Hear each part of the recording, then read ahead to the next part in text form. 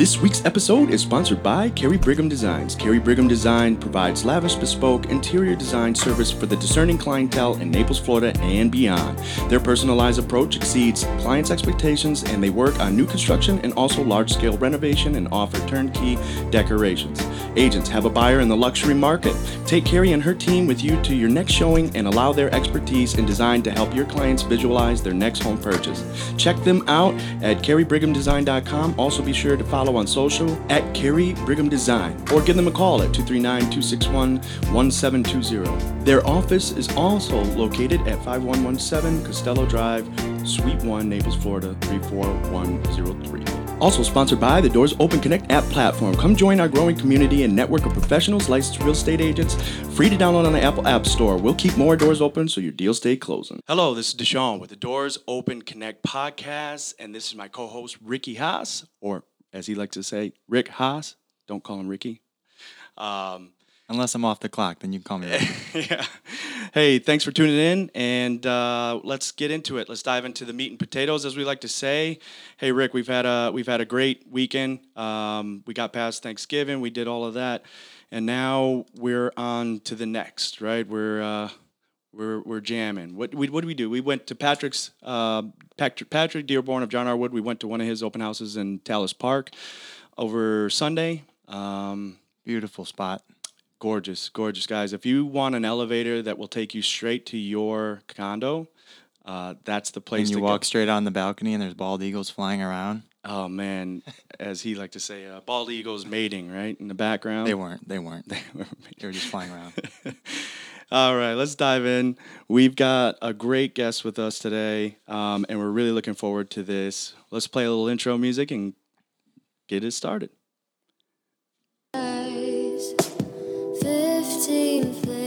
Oh, yeah.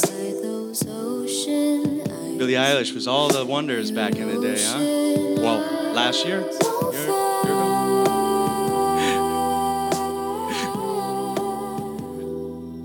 So, our next guest today we have with us Carrie Brigham of Carrie Brigham Design. Carrie received her interior degree from Florida State University in 2008. However, she knew she wanted to be an entrepreneur at the age of 7. That's crazy. Welcome so much to the Doors Open Connect podcast, Carrie, and we're happy to have you. And this is quite the setup you have here. This office is beautiful. Thank you so much. It's really exciting to have you all here in my design studio. That's awesome. We got TV in the background. Basically, you come in, I don't even have a house, but I want to design something right now by just being here. So why don't we dive in, and you tell us a little bit more about yourself, a little bit more about who you are, where you're from, your background. We want to know, Carrie, how did you come to this beautiful office and this space and business? Sure. Well, I'm Carrie. I have been working and designing in Naples for the last 12 years. I'm actually born and raised here, so I moved back here right after college and have basically hit the ground running since I graduated from Florida State, like you said. 2008, right? In 2008. Yeah. It seems like it's been forever ago, but I started out as a design assistant, really got my feet wet in the first job that I had, and then I kept going from sort of place to place. I designed as a design assistant, then I went into millwork fabrication and sales with a cabinetry company in town, and then went to work with a high-end designer. Loved it. Wasn't really what I thought it would be. Went into sales. I've sort of, all of the different positions I've had throughout the last 12 years have sort of led me here. And after working for one nice firm for 5 years, I opened my business about 4 years ago now. Wow. So how young were you where you were like, this is what I want to do? What was like around the age? Technically 7th grade. 7th grade. So tell us about that. I had to decide. Really, my mom always asked me what I wanted to be when I grow up, and then I always answered as an architect or an artist or something creative, and I had to choose my curriculum in high school, so I tailored all of my classes to AutoCAD and drawing and art. So it sort of just evolved when I went away to college. I again had to choose a major, and I really didn't even know what it exactly was at the time, but it just felt right. So I chose interior design going into college and then stuck with it. And it really sort of meets all of my sort of dream job wish list check boxes. And which is that's kind of crazy, you know. There's so many people, you know, we're in the entrepreneurial space, so we talk to a lot of folks, and a lot of people at 20, even in college and stuff, they switch their degrees multiple times to figure out who they really are. So I think you know, it's extremely. I mean, it took me a long time. It took me to 34, 35 to even kind of figure out what I love, which is obviously help connecting people, but you knew what you wanted. You were passionate about this at 7 years old. That's phenomenal. Like, and to push it and see it through, very impressive. And nobody picks entrepreneur at 7 years old. Nobody thinks, about running their own business. Most people are like, I want to be like me, for example, growing up, I want to be a firefighter, Yeah. but I never thought about entrepreneur, like you did at 7. So that's amazing. Well, I came from nothing, so I really didn't have a choice. Everything I have today, I is a direct result of my own work. Nobody gave me anything. Nobody handed anything out to me. It's sort of I didn't have a choice. So when you say you came from nothing, I feel like that hits a note. You know, whether it's upbringing or maybe. Can you explain that a little bit? Of course, there's a ton of different versions of coming from nothing, and I guess, sort of in my my dream reality. Of course, my mom worked so hard, single mom. She did everything she absolutely could for us. Did I have every single thing I ever wanted? No. I had shoes on my feet and roof over my head, which is plenty for everyone. But I just have always had this yearning for wanting more. And when I turned 16, I thought I would have a BMW in the driveway, and I had a 1988 Golf. Okay. So I've always wanted more. I also laugh because anything I ever pick out is always the most expensive thing, whether it's fabric or paint or accessory or art. And I just have a natural knack to choose the most expensive option. You know, Well, we call that good taste in real yeah, estate. yeah, but I have a little bit of that in me too, right? Because back in the day, growing up in Michigan, where we weren't always, we were poor to a degree. I mean, I remember Christmases where the church had to donate and give us stuff, and I would wear hand me downs and clothes and things of that nature. But one thing I hated the most was when and I hate that this is a work in progress, but I hated the off-brand, right? Like off-brand syrup. Well, whether it was Spartan brand, I wanted the log cabin syrup, and then I never could figure out why we couldn't have. And then my mom would always have to explain it to me. This is because we can't afford so, son. This is what we got. We don't get the good pancakes. We get pancakes, okay? But when I moved to Florida and I chased my own dreams just to get to where we are now, but to Naples, I always want the bet. It's either I get what I want or I don't nothing at all. Exactly. I'm all or nothing right there with all you. or nothing. That's where I'm at, and I wish there was a happy medium. I wish I was a penny pincher, but I just can't. I'm like, if we're gonna go, we're gonna go. We're gonna go big. Yeah. So let's talk about like your schooling for interior design. Is it like a 2-year degree, a 4-year degree? Is it a So- certificate? What does that entail?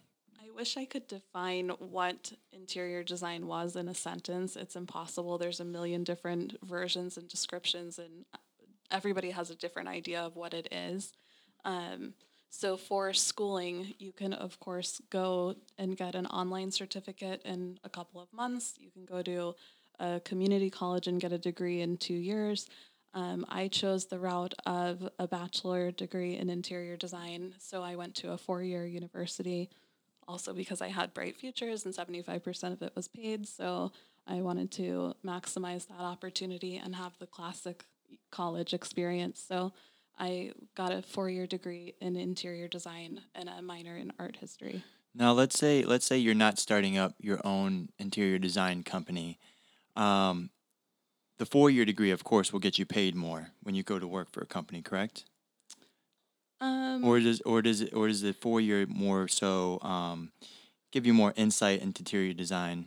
I can definitely tell the difference between somebody who has a couple of years of experience and somebody that has a 4-year design degree. But I also say that you're not a designer until you are a designer.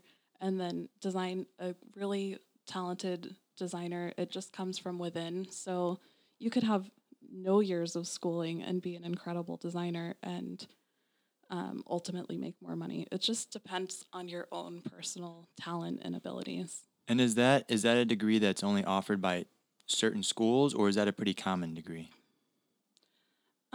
I think it is pretty specific between universities. I don't think that every university has a design program. Is that why you chose Florida State, or is it just because they're the best college football team in Florida? Sorry, I'm biased. I totally agree.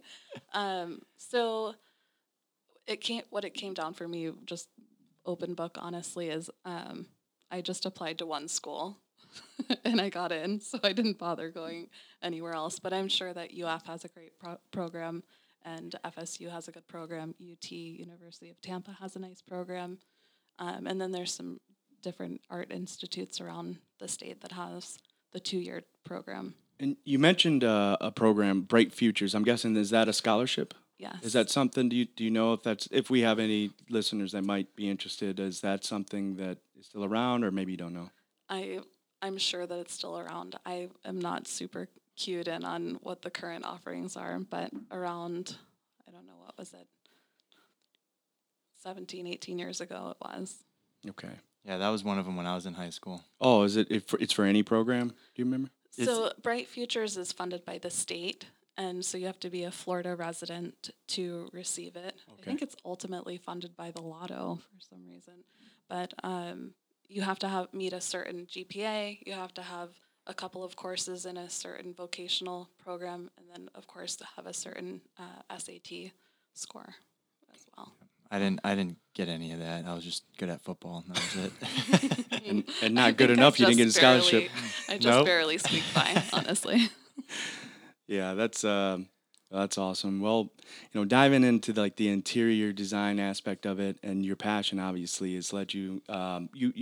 You started to go business for yourself. I think you mentioned 4 years ago, and it's Carrie Brigham Design currently, right? Mm-hmm. And talk to us a little bit more about the journey once you decided to separate and go your own way and do your own thing.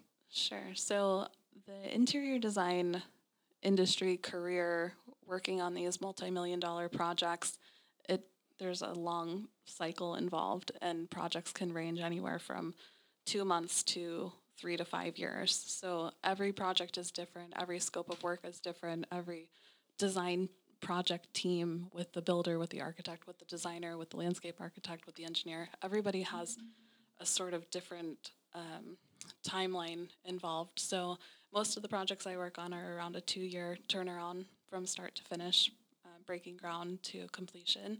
So really there's never a good time to sort of part ways in the middle of a job, especially when you're an employee working for someone else. Mm-hmm. So you definitely have to be careful and respectful of who you're working for and figuring out what that right time is. I sort of knew that I wanted to go out on my own, so I ramped down what I was working on for that firm and sort of broke away when I had the least amount of projects connected. So it was definitely a hard decision and really tricky timing to figure out when to break away. But you just have to do the right thing, and there's a little bit of a sort of a funny period when you break away. It's a very small town. People are very protective of what they have, and so when somebody wants to go out on their own, it's not an easy situation, but I had to do what I had to do. Yeah, we're in that business too, in real estate. Everybody's very, competitive. I think that because of, obviously COVID-19, it's more about coming together and working together than it is, of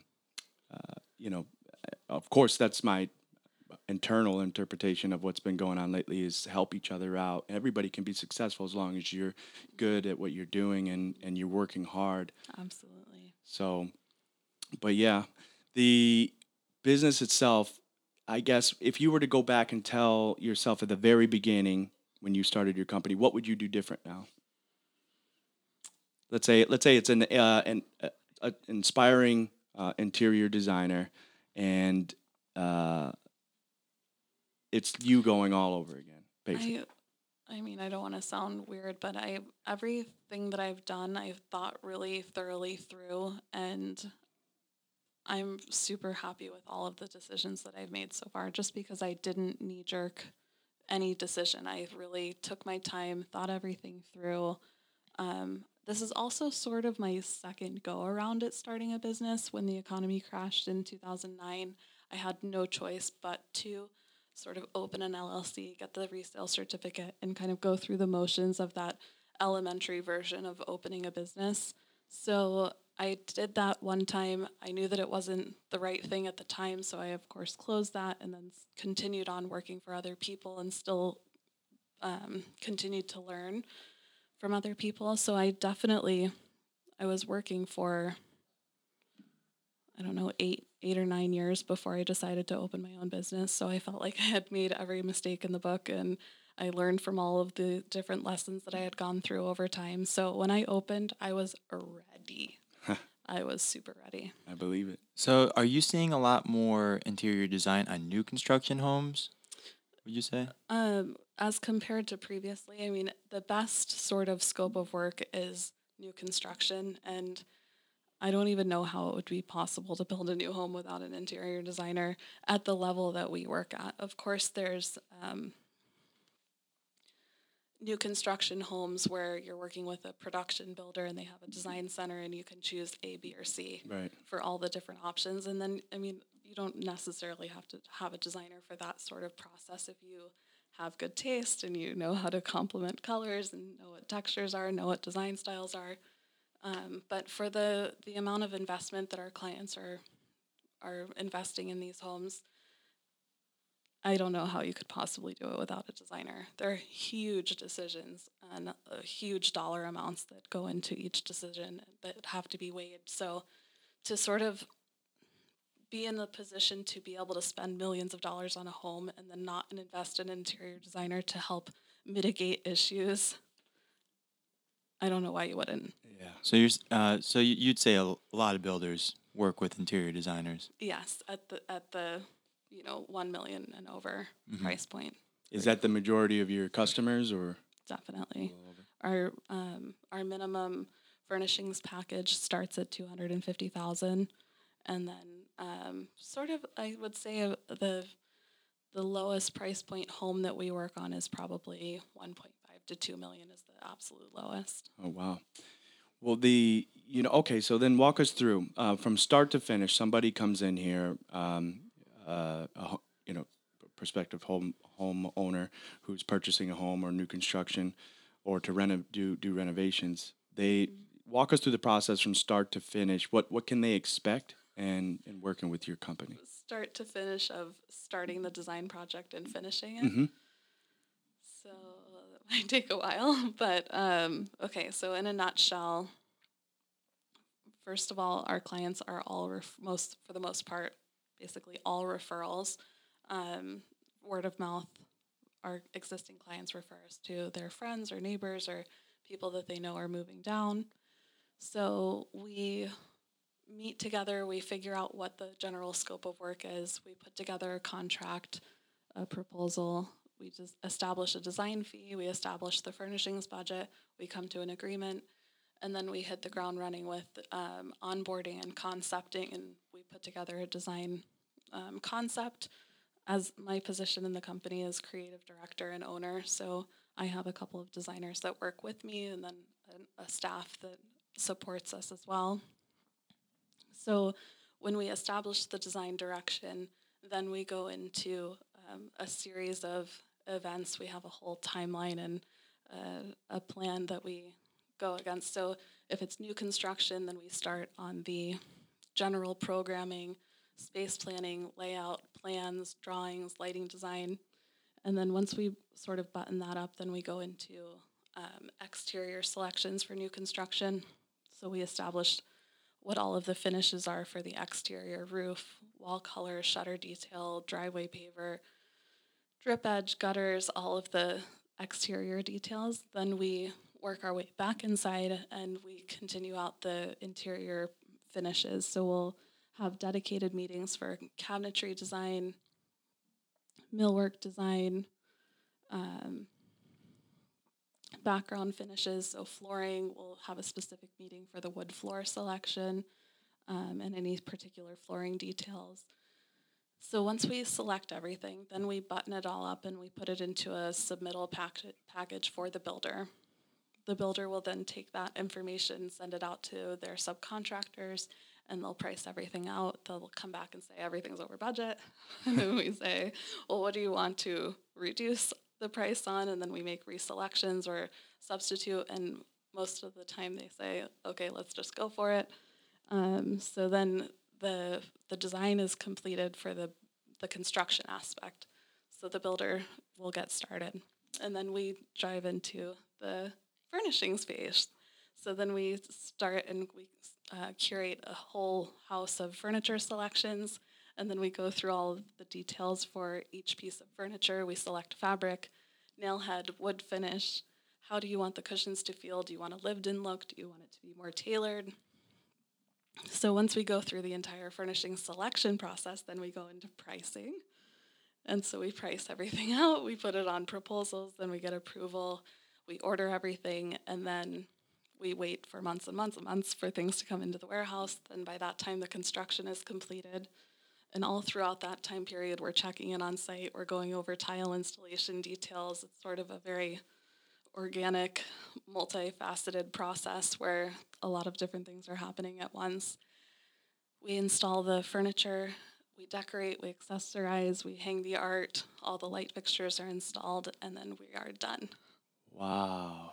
That's a process. That is quite a process, but I mean, you know it down to a T. And when you talk about certain products and things hitting the warehouse, like how has COVID played into that? Have you had people that items that weren't available anymore, or? So it's been sort of going in a weird sort of cycle. So at the beginning of COVID, everybody was like, no, we're not affected. We still have plenty of inventory.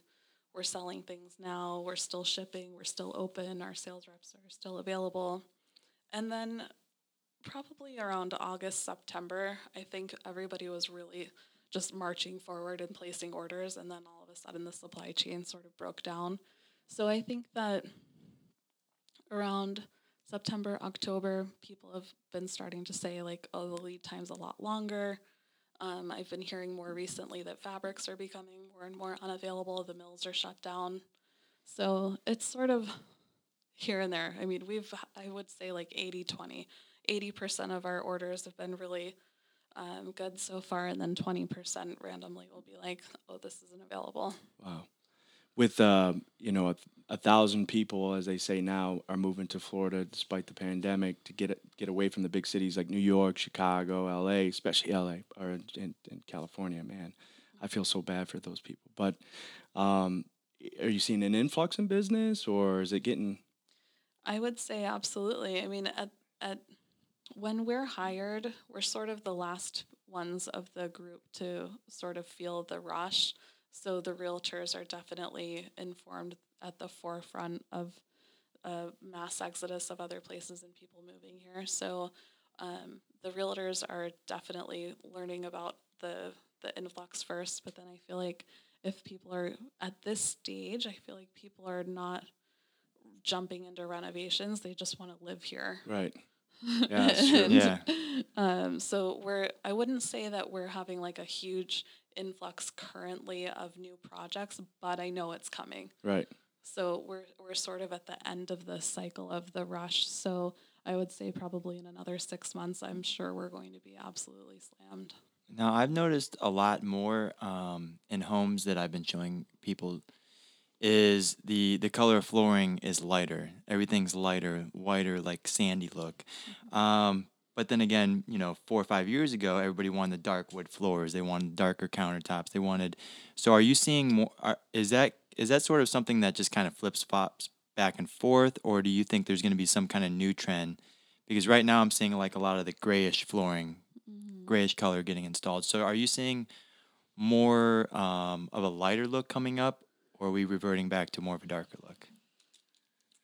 That's a great question. I am always sort of on the hunt and looking for what the different trends are. And um, over before COVID, I felt like there was a trend where people just didn't care about the trend and they just wanted whatever they wanted, and we could come up with a concept. I would say, in general, people in Florida really appreciate a Florida feel, light, airy, fresh. They don't want to feel hot when they get here, so the cooler tones, gray and white, kind of just makes it feel fresh and cool temperatured. And so in general, I would say that's has a lot of staying power.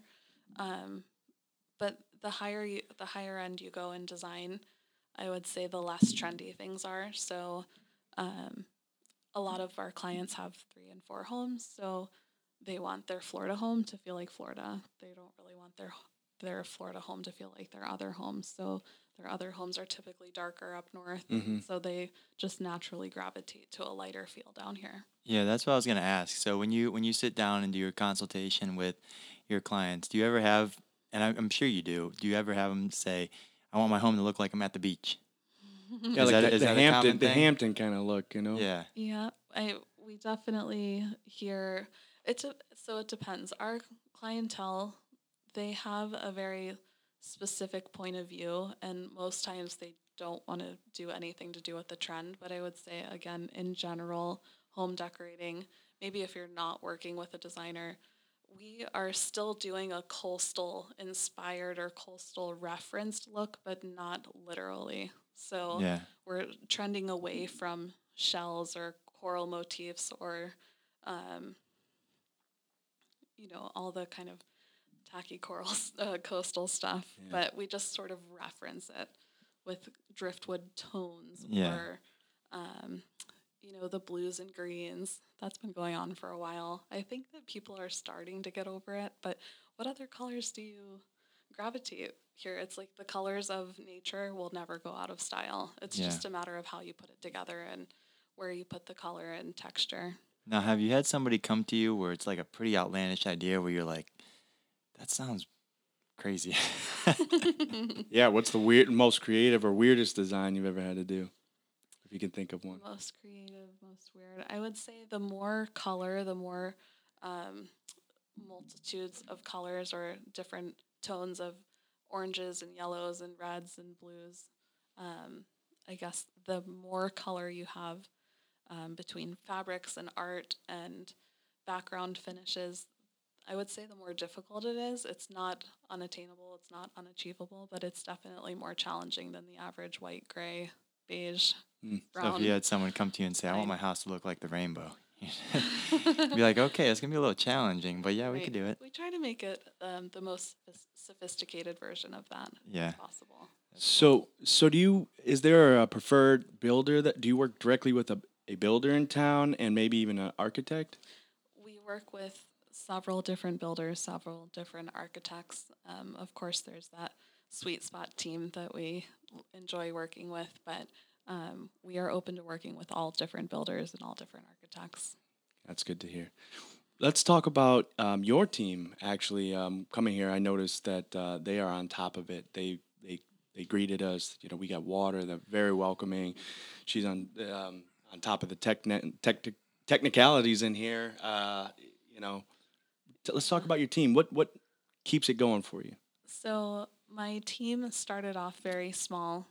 I mean, we're still a small team, but I started with one person working with me, and she sort of was my right hand person assisting, but also working on different operational efforts and getting the office design studio sort of up and running, and placing the design orders. And as I gradually as I gradually got more and more clients, more and more projects, I needed additional assistance. So we went from 2 people to 3 people, and then 4 people, and then 5 people, and then 4 people. So we kind of have grown and shrunk a little bit as we've gone for the last 4 years. But at this point, I finally have sort of the dream team.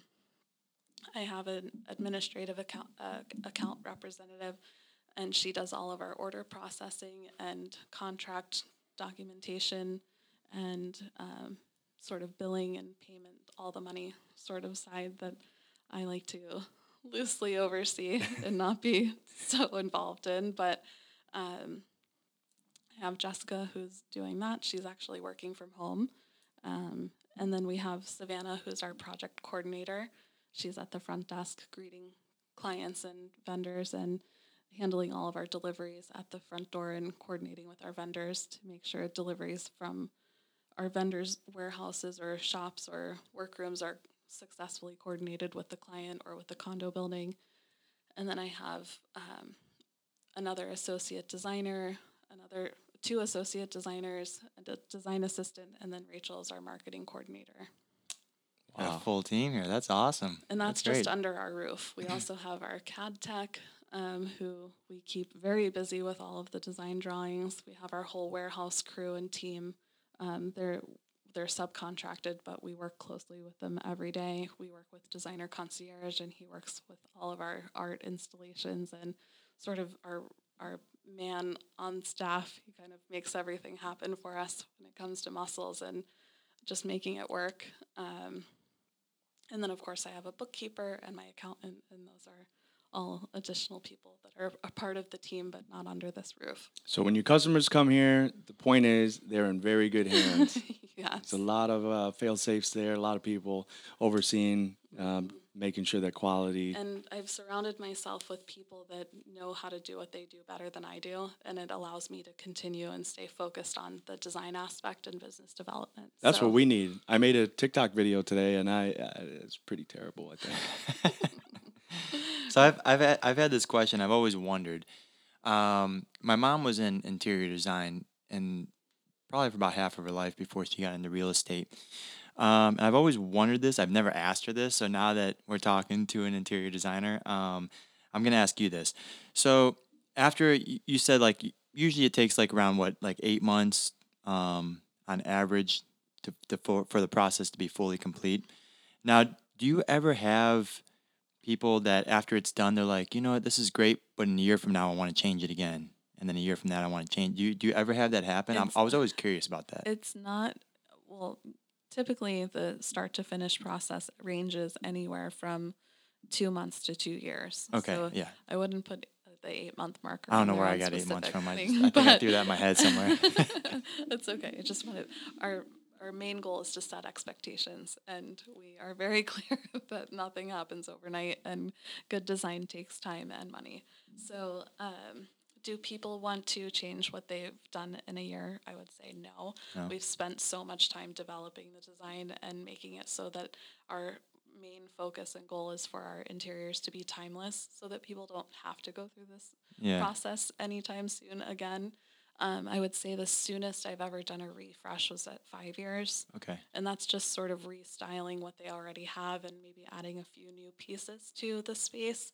Or this one sofa wore out by the dog or grandkids, and so we'll replace a few items here and there. But typically we're selecting and designing quality items that will stand the test of time, will be durable and last a long enough period to at least last for however long they live in that house. And then whether they move, typically our clients will probably move faster than what they want to refresh their current home.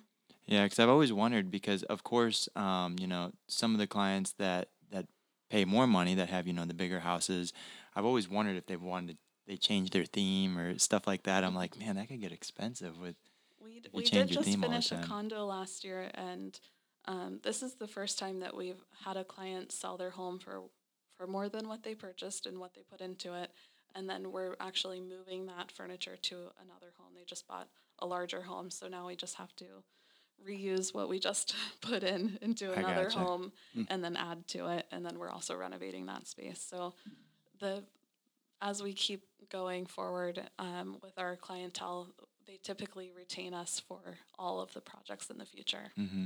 And what's the furthest? Do you mostly do stuff in town, or do you do stuff like Miami, like all over the place in Florida, or do you stay more so in town? So it's sort of all over the place, but our primary focus is Naples. We'll do projects out of town for existing clients. So we'll have done their home here in Naples. Like for one client, I did their home in Sanibel, and then their home in New Jersey, and then their apartment in Manhattan. Wow. Or I did a spec house in Naples, and then their family referred me to their family, and we did did 8 condos in St. Thomas. So it's either wow. here or really far away. So what's the furthest away, would you say? I would say, I think the St. Thomas projects St. are Thomas? the furthest away we've gone, but we have the project down to a science, so it really doesn't matter where the person is living, especially now this last year has been an exercise in remote work, so we can really do the design process from here and execute it. Now, do you anywhere. personally go on some of these trips? Did you get to go to the St. Thomas one? Yeah, So that I was went pretty down cool, there huh? about 5 different times. Oh, wow. And then they wanted us to do a project in St. Croix, so we went there. One of the trips I was down there, and he's like, "Oh, let's go to St. Croix." So we hopped on a seaplane and went over there for an hour. Wow. That's awesome. That's pretty cool. So it takes you places. Yeah, That's awesome. It's been pretty incredible. Awesome. So getting back into like real estate agents, is what, like I'm a real estate agent, and we talked a little bit before about how you were talking about maybe performing a service for agents to where they can go in. Because I had a courtyard home. It was the floor was porcelain tile, bright white, but the courtyard home, it was like nobody could figure out. You walk right in through the front door, and it was like you're in outside, and there's a pool and there's a lanai, and so many people stopped by that home, and they just couldn't wrap their head about what to do with it. And all I could think about was, well, I could stage it, but the staging companies that I knew, it wasn't worth it. One, it was going to cost me a lot of money, and I hadn't even had the sale yet. And then I didn't know at the time about virtual staging, but you had mentioned that you might even be willing to go on consultation to a showing. Right. So, of course, we're sensitive to Price point. exactly. So if the home is at a certain amount, and I would say this goes for, I think that any designer might be open to it depending on what price point they're used to working in and what they want to continue working on. But I would be happy to meet a realtor and a homeowner at a home just in an effort to help close the sale. But also, our skill sets are different. So I can help a client really visualize. I can go into a space and say right away, like, we need to do this, this, this, and this. And also figuring out what they want out of a space and try to help sort of allow the clients, the customers' imagination to sort of open up and give them the right visual terms to allow them to sort of see themselves living in there, and also the reassurance that it's going to be a project to get there, but it's totally doable. Man, I got a 2.7 coming to market soon, a buddy of mine, and maybe might have to reach out to you. I think that's an awesome idea. If I'd have known back in the day, I mean, it was $500,000, but maybe I would have reached out to an interior design to help visual. Because I mean, I don't have the eye. I'm like, do you like it? Right. And if we can Publix is really close, and so is the comedy club. Countertop. So I'm sure you can work with a GC to get that fixed. But yeah, having an interior design to help them visualize it would be immense. What is one, if you could think of it, a common mistake that realtors make all the time that you wish you see it time and time again? You're like, man, I wish they didn't do that. At what part of the transaction, or Any or I mean, a lot of our audience is licensed real estate agents, but I'm sure if they had a little bit of tidbit, any kind of knowledge that you can give where you see a common mistake and you're like, man, how do they not know that? That's a super good question. One thing I find myself wondering is a lot of the real estate photography and videography is becoming more and more popular. The staging of the photography, if you spend like 2 more minutes, you could really get a room looking so much better. I always see like weird towels in different spaces or lampshades super crooked or just really funny things that could have been fixed in like 2 seconds if somebody just kind of looked at the frame and saw what stuck out so that your eye doesn't go straight to a crooked lampshade. Yeah, staging is a very big thing. I've seen properties get sold with great staging, and I've seen beautiful properties not get sold with horrible. For example, I had a showing 2 weeks ago, and it was a beautiful home. It was like $600,000, beautiful home, newer, updated. But when I walked in, it looked great. But then when I looked at the pictures, I saw like I think it was like a Uncrustables like wrap like somewhere like on one of the tables, and I'm like, nobody, you didn't, as a real estate agent, you didn't see that, like that peanut butter and jelly uncrustable like wrap, and then there's like a little Ben and Jerry's like ice cream thing, kind of like in the corner of the kitchen. I'm like, okay, everybody knows ice cream goes in a freezer. Why that thing's got to be empty or old or like you guys don't Right. see this stuff going on because that it. And I'm sure you guys are investing money in the cost of the photography and Oh the yeah. Oh, but videography. So you'd be surprised that some people just. I saw $500,000, 550. One of mine, the client actually, I'll come out and say it. The client fired me. Didn't realize all I was doing for him, and it was actually that courtyard home. So he fired me initially, and then this other guy sold him on a bag of goods and was like, "Hey, I do this and do that and do this. I have a $500,000 listing down in Naples Park." Anyway, they decided to give it to him for a few. Like Hurricane Irma didn't play a part in my transaction and all of that, but whatever. I'm not going to pick at it. But he went, and I saw when he relisted it. First of all, they wanted me to give them the videos that I paid for and the photography. And I said, no, I'm not. No. And then, second of all, when he did list it, you know, he took pictures with his cell phone. And the first picture was like of a swamp in the neighborhood. I couldn't believe this to save my life. And I was dying, and I was like, okay, all right. Lo and behold, he wasn't doing any open houses. He wasn't doing anything. And he made an excuse. Oh, there's a gate at the front, so you can't even do open houses in here. By the way, that whole block is how I came up with Doors Open Connect, the platform to begin with. Every house in there, every other house was at one point an open house. And I'm like, okay. Anyway, they ended up firing that guy, and then they hired me back, and I did eventually get it sold. But the biggest problem that we had on that house was people couldn't visualize the layout. And I really wish that obviously I knew about you or virtual staging and would have did a much better job. But yeah. And homes sell much faster when they're decorated beautifully inside. Like I said, we both have seen big, fancy, nice houses that you walk in there and you're like, oh God, they haven't updated this thing since '95. Like this thing's probably never gonna sell because nobody wants to live in '95. They want to live in what's or now, going right? forward. Somebody mentioned to me one time that people want to buy the lifestyle. They want to come here and they don't want to sign up for a new project.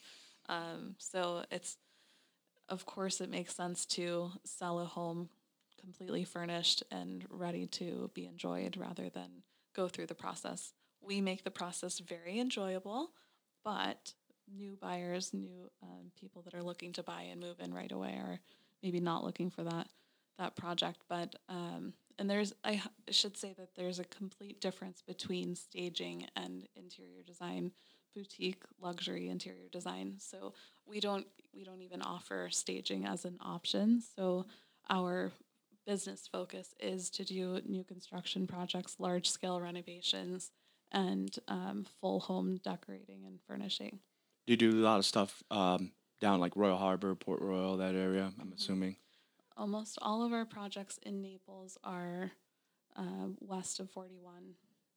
Can you think of a really challenging project back in the day that, or even recently, that you were like, man, how am I going to pull this off? Or the customer was difficult, and how you resolve that through time? You don't have to know names, but Right, of course. yeah, just share with us. So that is not an ideal scenario. Yeah. And I try to do a really good job of vetting and getting to know the client and sort of reading signs or looking for red flags before I get involved. Before I sign up with a client, it's almost it definitely is a two-way interview.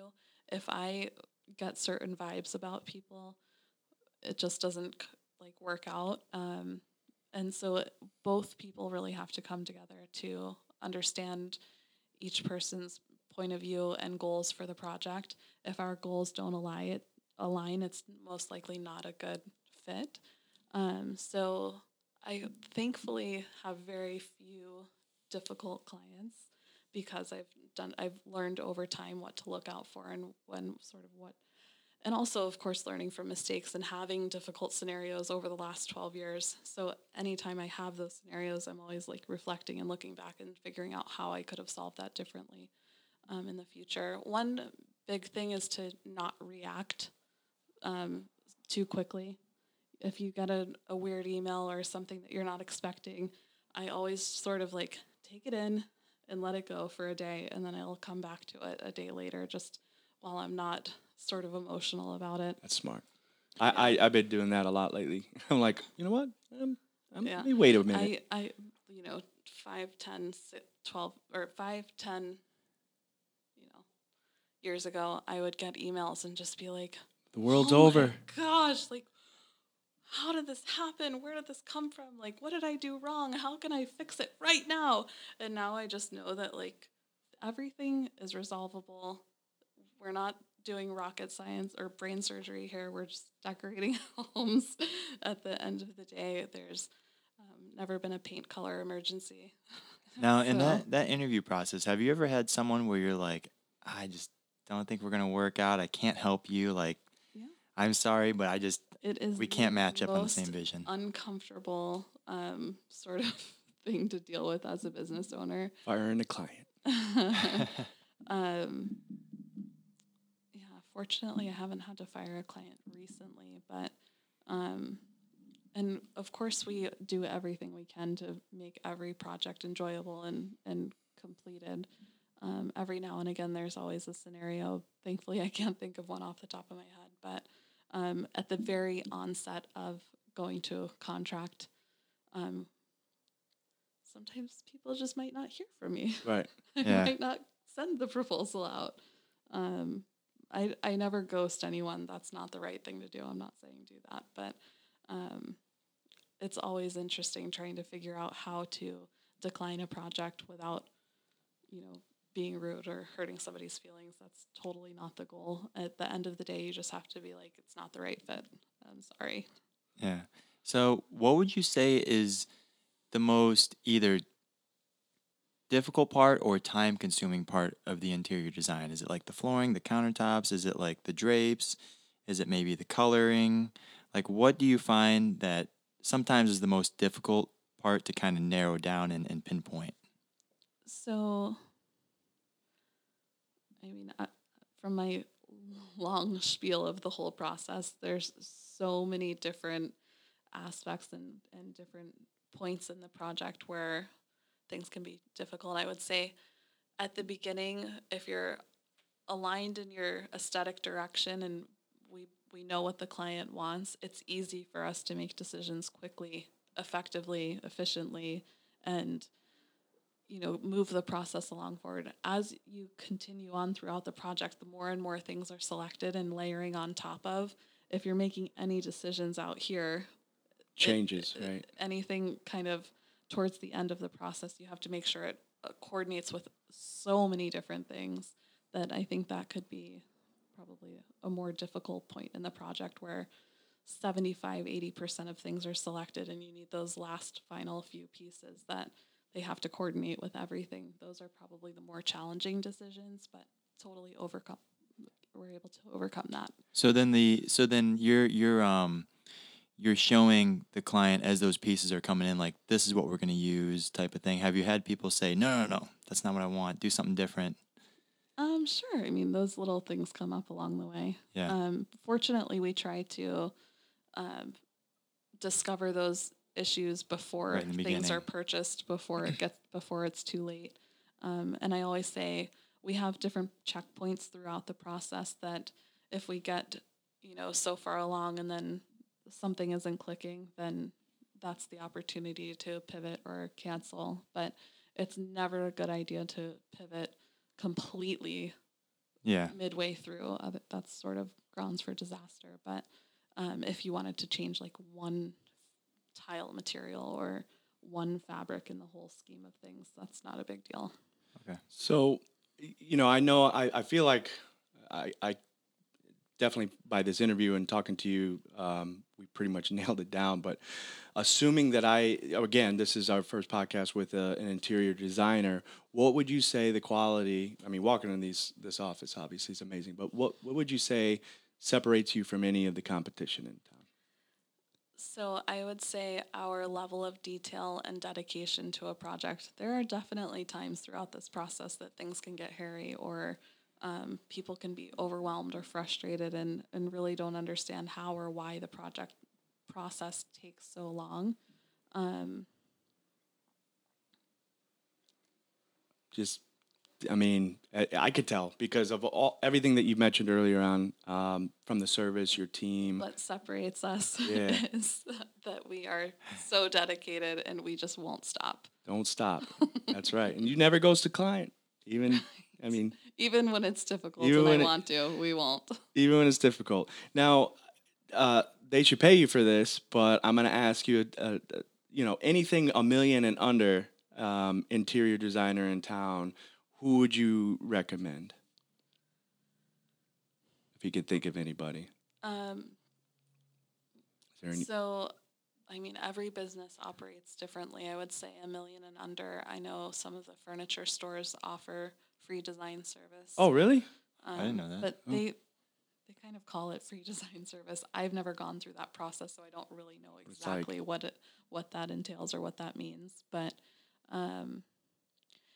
designers are coming out of the woodworks, honestly. Everybody's a designer nowadays. You can go on Instagram and really there's a ton of e-designers.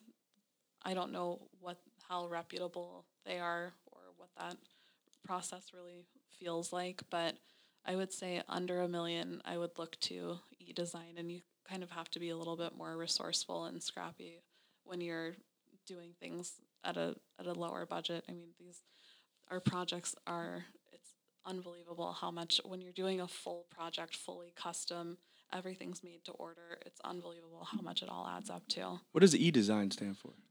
Just basically remote design Oh, work. okay. People Okay. will connect over the internet, never meet in person, never see the space in person, but have the measurements. I think that's how Gotcha. it goes. I don't really participate in e-design, but I would imagine that pricing structure would be less than our traditional luxury bespoke interior design service. I gotcha. Well, we don't want to take up too much more of your time. If there's anything else that you want to let our listeners know, anything that's important, anything coming up, packages that you're offering or warranties, if there's anything special like that during the holidays. Sure. So if I could just let anybody listening know in the real estate world is that there's no harm in asking. I mean, anybody could pick up the phone and just kind of give an inquiry. And the more we all connect, the more we all collaborate, I think it is the better. It's best for everyone. That's right.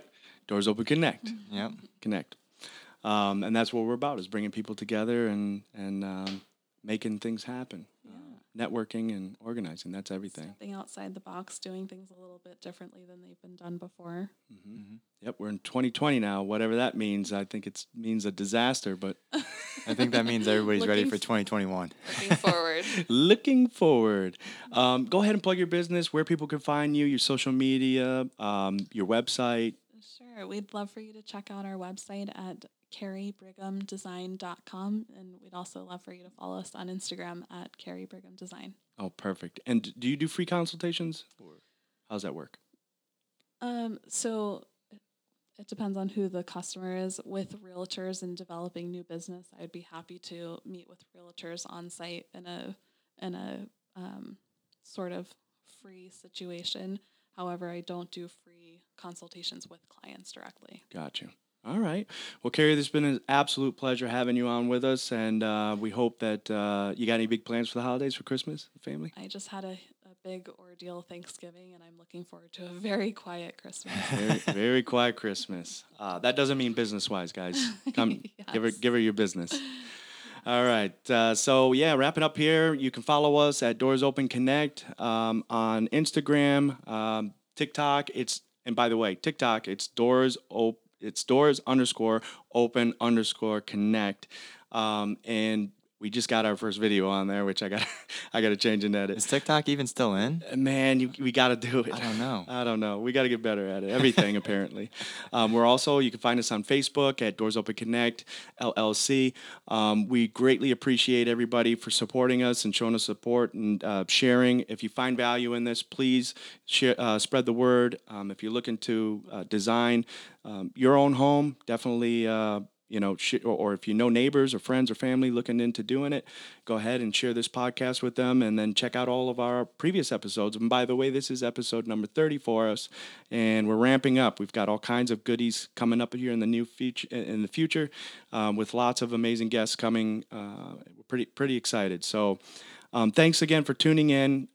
Stay with us, and please support and share, and leave reviews in the comments. You can always email us too at doorsopenconnect@gmail.com. We're starting to get a lot of requests to be on the podcast. Just send us a little bit of a bio about yourself, your business, what you'd like to talk about and discuss, and we'll do our best to get back to you as soon as possible. If you have any recommendations on getting people, professionals, or local businesses on the podcast, we would also greatly appreciate referrals there as well. So again, thank you so much for tuning in. I'm Deshaun Robinson, and this is my co-host, Ricky Haas. And until next time, we'll keep your doors open so more deals are closing.